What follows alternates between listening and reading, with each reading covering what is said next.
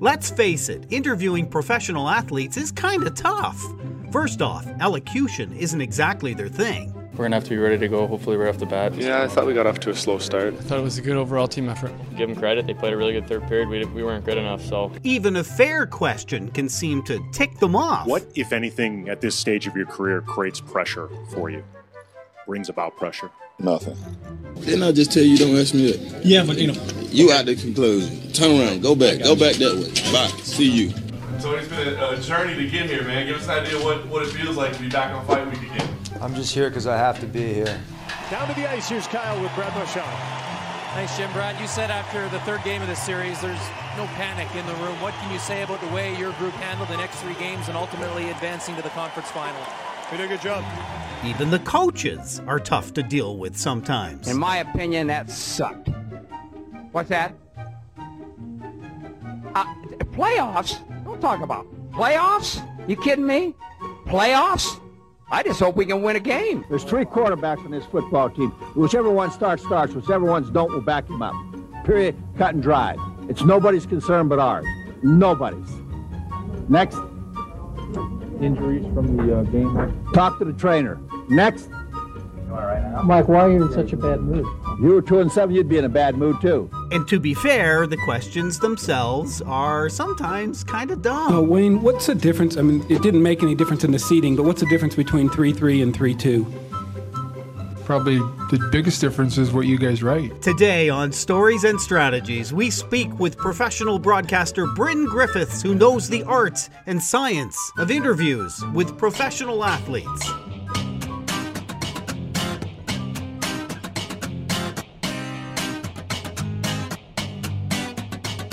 My name is Doug Downs. My guest this episode is Bryn Griffiths, joining us from Edmonton. Hello, Bryn. Hello, Doug. How are you?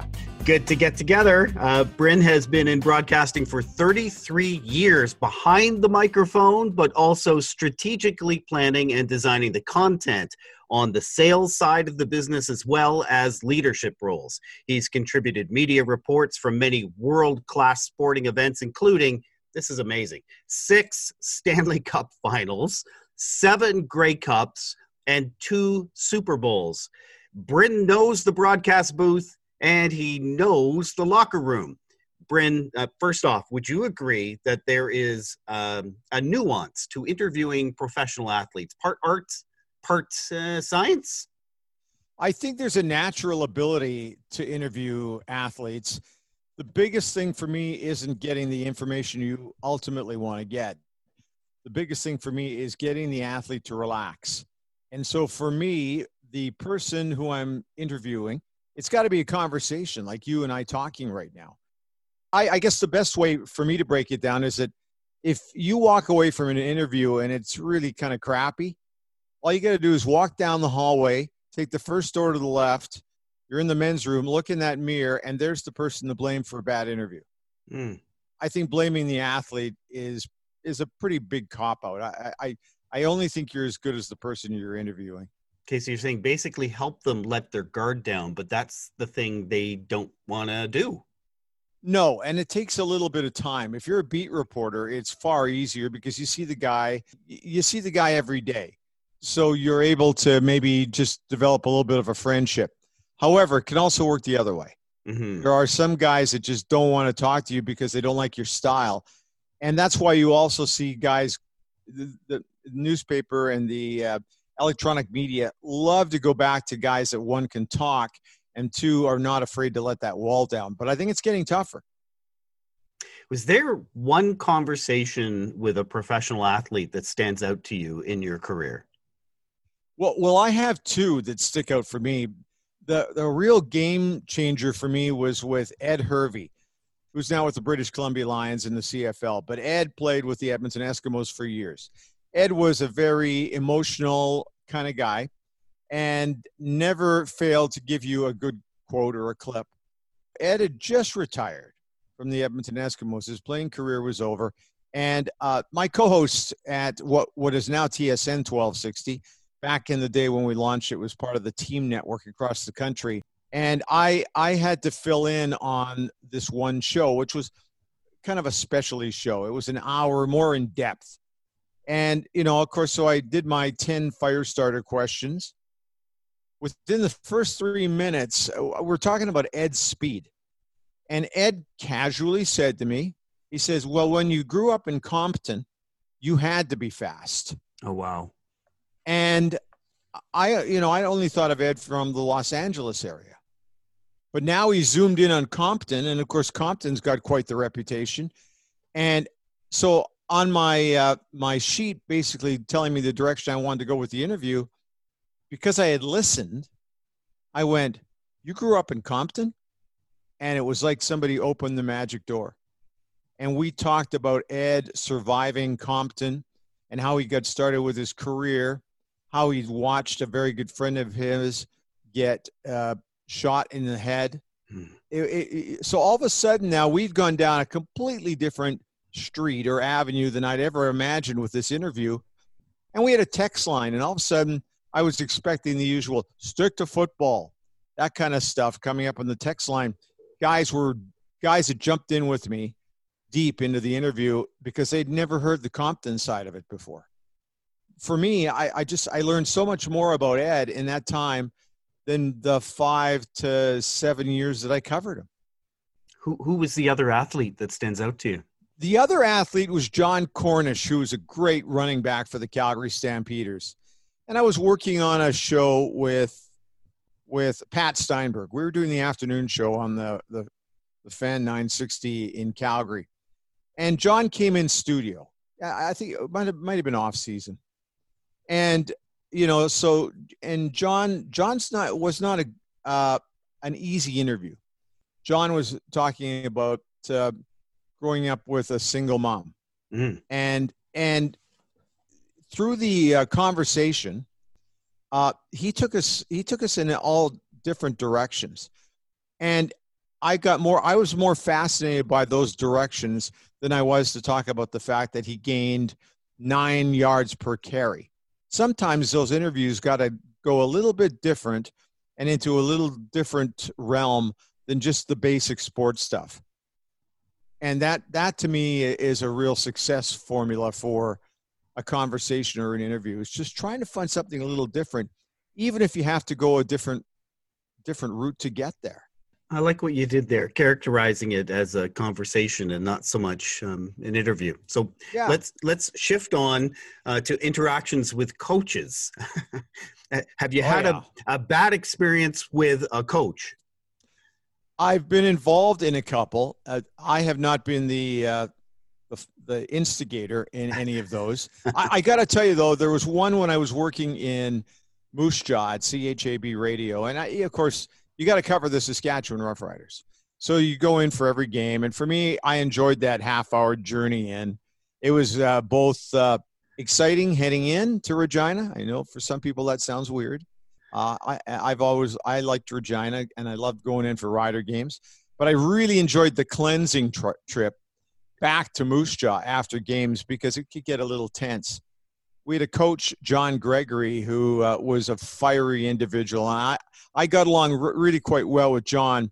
We were at this one game, and he made I'm going to call it a strange call late in the fourth quarter, where he should have gone for a touchdown. They were down on the 2-yard line. But he decided to kick a field goal, which did not give them the lead or tie the game.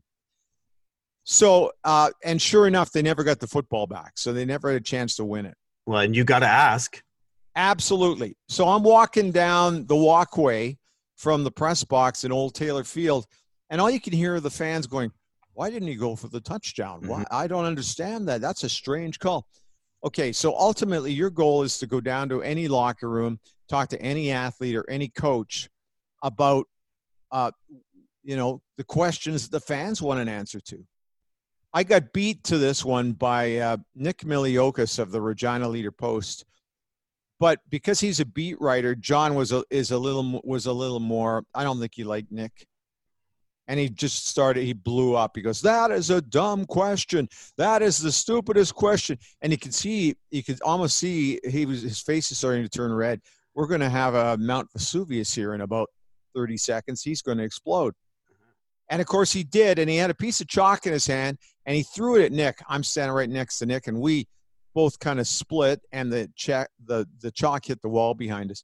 And I jumped in. I go, John, that's not a dumb question, because on the walk down from the press box, we just heard about 20 fans wondering why. So our job to come down here is to ask you why. We're not second guessing. And he calmed down and answered the question through his anger. I got a call from John the next day apologizing for throwing chalk toward me, even though he said it was more meant for Nick. But it doesn't matter. The key with the coaches is to try to make the questions less antagonistic. And the other thing too, I've always told athletes, and I've always told coaches, I'm not second guessing you on anything. I'm just curious. What I hear there is the involvement of emotion in professional sport, and how you, as playing a role in that as a media interviewer, needs to find your spot. So tell me about there's 3 different spots for emotion and the interviews. One is when there's no game involved. You talked about John Cornish coming into the studio to do an interview during the off season. Another is pre-game or pre-match, before they're about to go out there and engage in battle. And the other is post-game or post-match. What are the 3 different kinds of emotions, and how would you approach the interviews differently for each? Well, when you're dealing with the home team, to me, the most important one is getting to practices. That's the best place, especially afterwards, because you can talk to them one-on-one. I've always had a rule. If my microphone is in your face, it's on the record. The moment I drop my microphone or I turn my recorder off or whatever device I was using, it's off the record. And then the post-game stuff is all set up by what you did in the practices.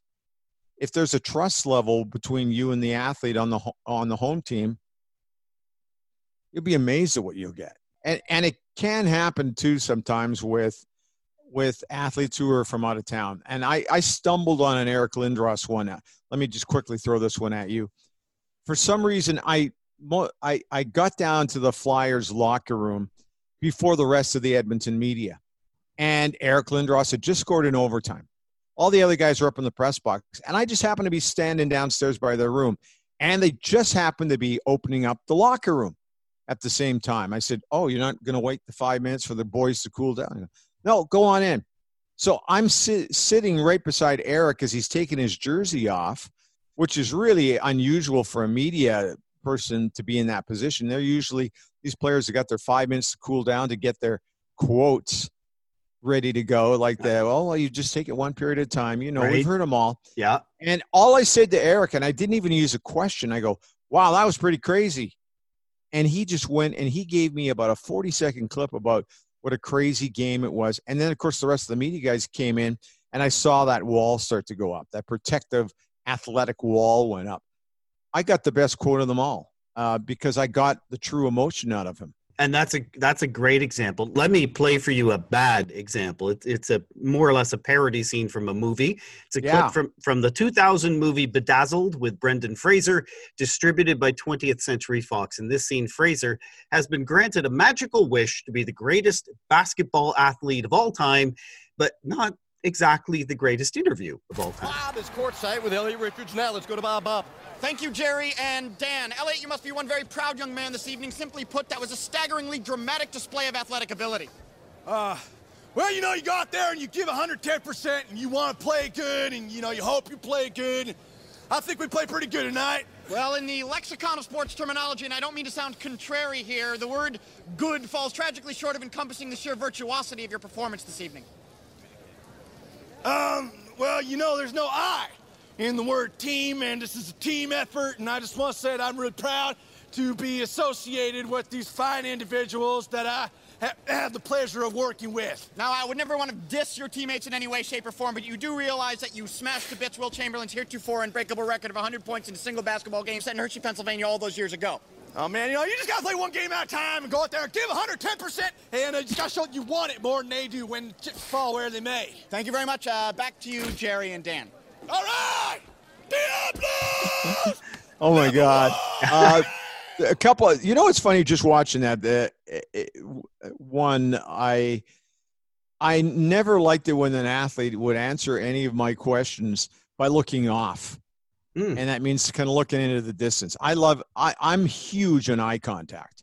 And that tells me you've connected with the athlete a little bit. And just watching that clip, there's no eye contact at all.